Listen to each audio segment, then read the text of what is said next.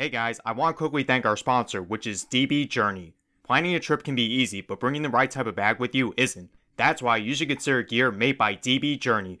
For the past decade, DB has been making custom backpacks and bags to help people on the move and get ready for anything.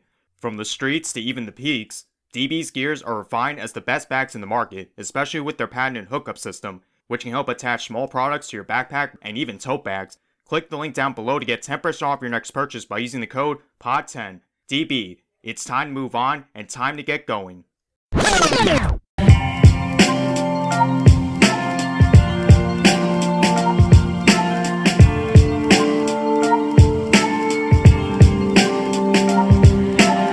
I've talked about the gym leaders, then I talked about the Elite Four. Now all that's left are the champions. In retrospect, this episode was inevitable seeing as how committed I was, but to be honest, it's the one episode I've been looking forward to the most. The champions are one of, if not the most important characters. Not only are they the strongest trainers in their respective regions, but defeating them and taking their title has been the goal for these games for about 25 years. We've had many champions over the course of the main series, but which regional champion is my favorite? I'll be going over the champions from each region and ranking them from worst to best. Yes, you heard right, not least favorite to favorite, worst to best. I figured it was time for me to change up the format a bit, because I know the champions are what people give a shit about the most. That plus there's a few champions who I really can't stand. I'll be judging these champions based on their personalities, teams, difficulty, and how they betray their champion roles. But there's one rule I have to establish, and that is I'm only including champions that we fight at the end of each game and take their champion title. The following champions will not be included, starting with Red. Yes, Red technically defeated Blue and became Kanto's new champion, but when you face on top of Mount Silver during the Gen 2 games, they don't refer to him as Champion Red. And yes, Red is part of the Champions Tournament in Black 2 and White 2, but I'm trying my best not to include multiple champions in one region, which applies to the next few characters. Next up, we have N. Yes, N did partake in the gym challenge during Black and White's main story, and he did technically defeat Alter, but he rejected the champion title, so there's that to consider. And finally, two characters who were introduced in Sword and Shield's DLC expansions, Mustard and Peony. Both of them were former champions of Galar prior to Leon and the story of Sword and Shield, which I find interesting.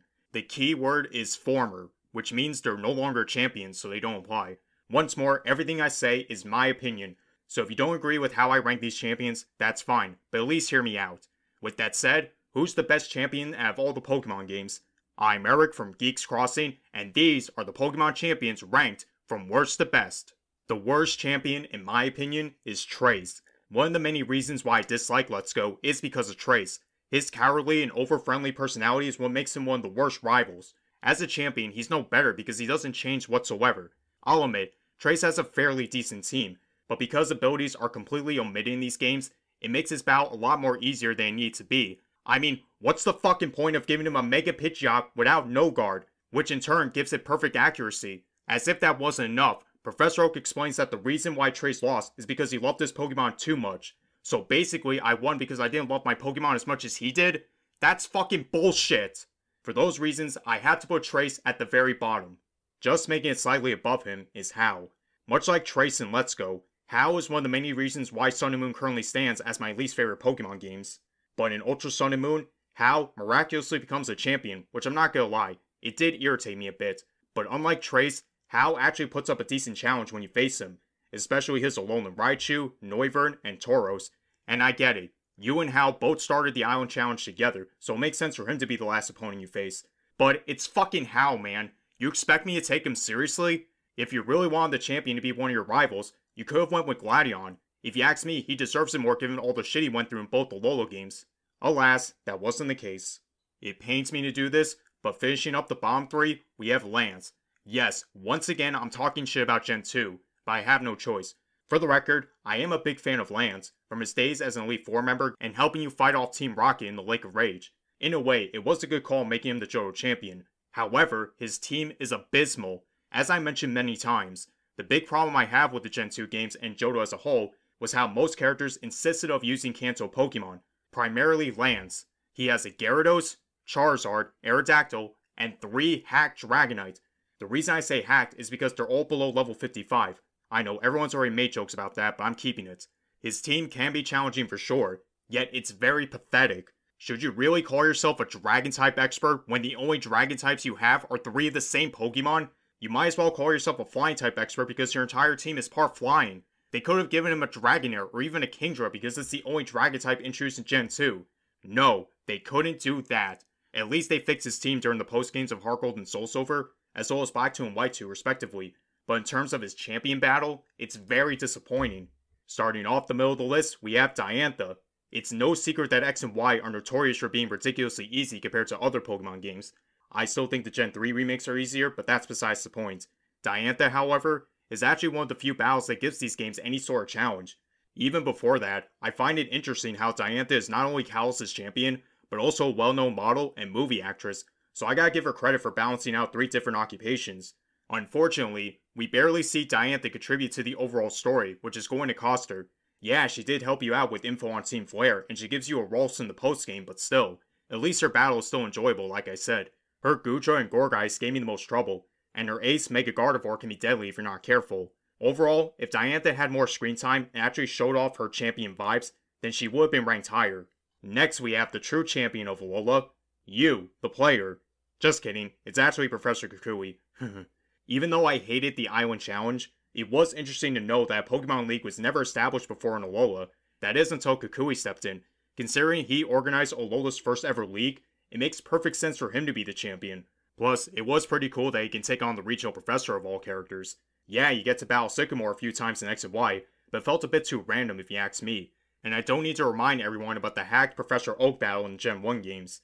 Here, a battle against the regional professor actually means something. Unfortunately, Kukui falls a bit on the easy side. Yeah, he has powerful Pokemon like Snorlax, Braviary, and Alolan Ninetales. I don't know, his battle felt too easy for me. Hell, the Elite Four gave me more of a challenge, which is sad. I still like Kukui and his role in the story, I just wish the battle against him was more difficult. Up next, we have the first Unova champion, Alder. What can I say about Alder, other than being able to have Bones of Steel? Seriously, this guy fucking jumps off of giant cliffs and his ankles remain intact. Anyway, I thought Alder was a pretty interesting character. The way he constantly shows up and gives you and your rivals advice on how to become better trainers, having a star Pokemon that died from an illness prior to the events of Gen 5, which made me feel for him a lot more. But what makes Alder stand out more is the fact that you don't fight him during your first Pokemon League run. Instead, you have to wait until the postgame to face him. That alone makes Alder unique by default. And mind you that he, along with the Elite Four, have over level 70 Pokemon, so you know it's going to be intense. However, Alder's battle felt too easy than it should have been. I mean, his Bouffalant and Dratican can be heavy hitters, and his ace Volcarona can sweep your team if you let it set up a Quiver Dance. Other than that, I didn't find the battle any more challenging. And yeah, much like Kukui, the Elite Four gave me more trouble, which is pretty fucking sad. Overall, I still like Alder, but because of how easy his battle felt, I can't rank him any higher, especially in terms of post-game content. Just making it slightly below the top 5 is Wallace. You guys already know I enjoy Wallace for his role as a gym leader during Ruby and Sapphire, but in Emerald, Wallace ends up becoming the new champion of home, which I thought was really cool. Granted, it's a little weird to have the last gym leader and champion specialize in the same type, but it was still interesting. Besides, Johto's final gym leader and champion are both dragon type experts, to an extent, so it's not that bad. In all 3 of the Hoenn games plus their remakes, Wallace helps you out during the final battle against Team Magma and Aqua respectively, and if you thought his gym battle was tough, his champion battle is a whole nother level, with his water types being diverse and powerful in their own ways, such as Tentacruel with secondary poison typing, Ludicolo with his Swift Swim ability, if you let his Werelord set up with Rain Dance, and let's not forget about his ace, Milotic. This thing is a fucking tank, not to mention the way he constantly uses Toxic and Recover to regain health. I wanted to put Wallace in the top 5 because Emerald is my favorite Pokemon game of all time, but you can still fairly beat Wallace without any problems if you have basic type coverage. For those reasons, Wallace remains at number 6, yet I still enjoy him in his battle nonetheless. We're now in the top 5, and to start us off, we have Iris. I honestly didn't care much about Iris in the original Unova games. To me, she was kinda just there. Aside from helping you out against Team Plasma and teaching you Draco Meteor to any of your Dragon types, as long as they have a full friendship. Unless you played through White version, in which she's the last gym leader you face. However, in Black 2 and White 2, Iris becomes the new champion of Unova, which made me respect her a lot more. Unlike Alder, she was much more difficult to defeat, and she completely shits on Lance by having a better Dragon type team. I know, Iris only has 3 Dragon types too. Those being Hydreigon, Dratican, and her ace Haxorus, with the rest of her team consisting of Archeops, Aggron, and Lapras. Either way, it's still a really powerful team. Think about it, she has a frickin' Hydreigon, an Aggron or Rockhead to emit any recoil damage, a fast as fuck Archeops, and if you let Haxorus set up 1 Dragon Dance, yeah, you're pretty much fucked. I lost to Iris many times during my first playthrough, yet I enjoyed this great sense of challenge. Yes, Iris could honestly use more dragon types, but because of how overwhelmingly powerful her team is, I had to put her in the top 5. Next, we have Leon, the undefeated champion of Galar, or at least until you beat him. Say what you want about Sword and Shield being a massive pile of shit, but I personally love Leon and how vital he is to the overall stories of Gen 8. From endorsing you and his brother Hop to partake in the gym challenge, showing up many times throughout your journey to give advice and motivation, and even helping you out during the darkest day, which made your eventual battle against him all the more enjoyable. They don't call him undefeated for a reason because this team is amazing.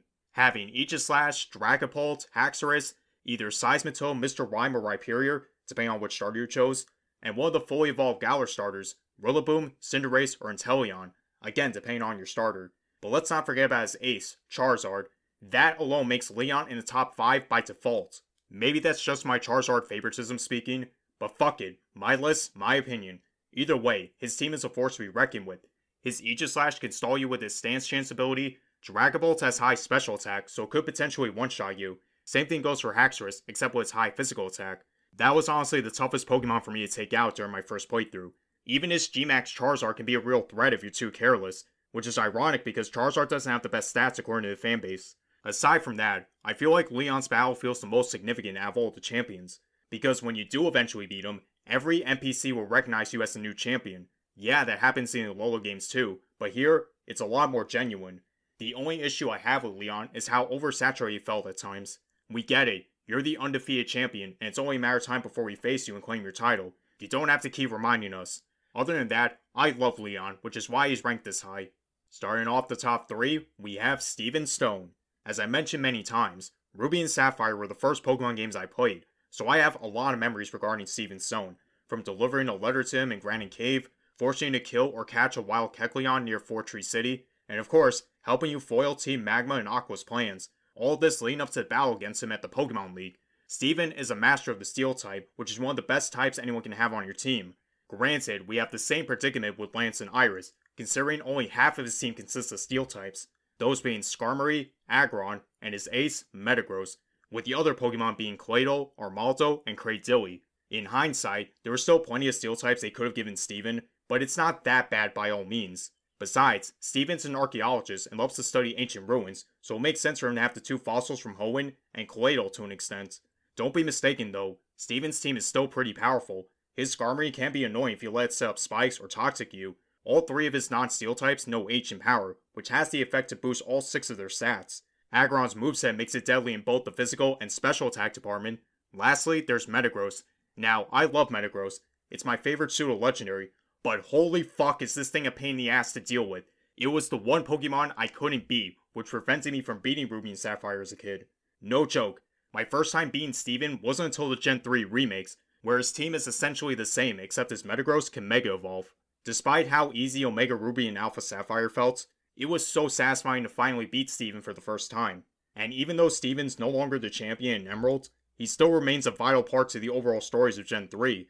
If anything, his post-game battles from Emerald and the Gen 5 sequels show that he still has what it takes to be a champion. Because of my long personal history with Steven, I couldn't help but put him in the top 3. The runner-up for my favorite champion is Blue. I absolutely love Blue in his role as a rival, but that's a topic for another episode. As a champion, he was something alright. Imagine this, you and your rival both take on the Pokemon League challenge at the same time, but once you eventually collect all 8 badges and defeat the Elite Four, you find out that your final opponent is none other than your rival, who's always one step ahead of you. Even though I don't share the same nostalgic love as Gen 1ers, back in the day, it was something for its time, and still remains as one of the most epic battles in any of the games. But looking at the Gen 1 games mechanically, I mostly enjoyed this battle in Fire Red and Leaf Green. I mean, those were the Kanto games I mostly played, but that's besides the point. Blue has a very balanced team consisting of some of the most powerful Pokemon in Kanto, such as Pidgeot, Alakazam, Rhydon, 2 of the following Pokemon, Gyarados, Exeggutor, or Arcanine, all depending on which starter you chose, and of course, his ace being the fully evolved starter that has the type advantage of your choice, Venusaur, Charizard, or Blastoise.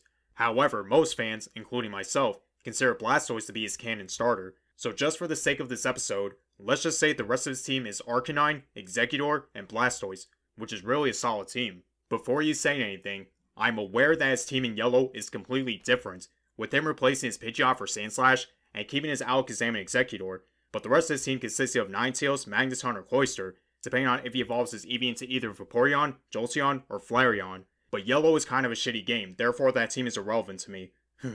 Anyway, every one of Blue's Pokemon can be a real threat if you're not too careful. Pidgeot could spam Feather Dance and Sand Attack to lower your attack and accuracy respectively. Alakazam has a high special attack, so one Psychic from the scene could annihilate you. That plus he can use Recover and Future Sight as well. Rhydon may be slow, but can hit like a fucking truck. Arcanine excels in speed and intimidation, while Exeggutor can put you to sleep or set up Light Screen for stalls. Then we have Blastoise, who can set up a Rain Dance to boost the power of its Hydro Pump. I used to send out my Charizard all the time to face Blastoise, just so I could be like Ash during his battle against Gary. Obviously, that was dumb as hell, but goddammit, just let me be like Ash for once. Once you eventually beat Blue, Oak shows up to explain that the reason he lost is because he didn't treat his Pokemon with enough love or respect, which is kind of the reason why Blue isn't number 1. Blue's snarky and egotistical behavior doesn't really match the personality of a champion. I know that was the point, but still. Either way, I still love Blue, and his champion battle is something I always look forward to whenever I decide to play through Kanto again. Finally, we have the goddess herself, Cynthia. I'm sorry for being so generic, but I can't help myself. Everyone says Cynthia is the best champion out of all the Pokemon games, and I don't blame them. For me though, it's ironic because I usually talk shit about Sinnoh, mostly Diamond and Pearl, yet here I am putting a Sinnoh character at the number 1 spot. Honestly, what's not to love about Cynthia? From her calm and caring personality, the extensive knowledge she has towards Pokemon, considering she's a Pokemon researcher, it's no wonder why she's so knowledgeable, and how she constantly appears throughout the story to help you defeat Team Galactic, especially in Platinum where she travels with you into the Distortion World. She's also nice enough to give you an egg which hatches into a Togepi. To be honest, I haven't used that Togepi in any playthrough, but I appreciate the gift nonetheless. Her champion battle though, is where she mostly excels at. I mean, just listen to what her team is. She has Spiritomb, Roserade, Lucario, Milotic, Togekiss, and of course, Garchomp, the most balanced team out of all the champions we've had. Eric, what about Gastrodon? Yeah, don't remind me. Anyway, her team is not only balanced, but every member is challenging in their own way. We have Spiritomb, whose Ghost and Dark typing meant it had 0 weaknesses in Gen 4. Sure, it's no problem these days thanks to Fairy types, but back in the day, it was fucking insane because you literally had no type coverage for this thing. Roserade and Lucario are not only fast, but can be deadly with their high special and physical attacks respectively. Meanwhile, Togekiss and Milotic are perfect for being special attack walls and hitters, plus Milotic knows Miracle, which makes it more difficult to attack. However, none of them are as threatening as her ace, Garchomp. Oh my god, this thing is a fucking monster to take out, with its speed and raw power. Once Cynthia sends out Garchomp, the battle is pretty much over. Much like the case with Steven, Cynthia was the reason why I couldn't beat Diamond and Pearl as a kid, because of how overpowered her Pokemon were. That is until I played through Platinum and finally defeated her. That was one of the best moments during all my years of playing Pokemon, and even today I still get chills from facing her, whether that be in the Sinnoh games, the Unova games, or hell, even the Alola games to an extent. Cynthia has a great personality, a very balanced team, and provides one of the most challenging fights in any Pokemon game, which is why she more than deserves the title as my favorite champion. I can't wait to face her again in Brilliant Diamond and Shining Pearl, assuming that this episode comes out before November. We'll see. Anyway, that's all the champions ranked from worst to best. This has to be the most subjective list I've done yet in regards to the Pokemon characters. Like I said before, people mostly give a shit about the champions, so of course there's going to be debates on who's the best and who's worse. Either way, I'm happy with the list I made, and I look forward to meeting the champion or champions of Generation 9. Here's to hoping that he or she is just as good as Cynthia or Steven, and not a piece of shit like Trace or Hau. But how would you guys rank the Pokemon champions? Feel free to let us know in our Discord server. A link will be provided along with our Instagram page, @GeeksCrossing. Continue to support us on all available platforms such as Anchor, Spotify, Apple Podcasts, Google Play, and iHeartRadio. Thank you for listening, and stay true to your geek selves.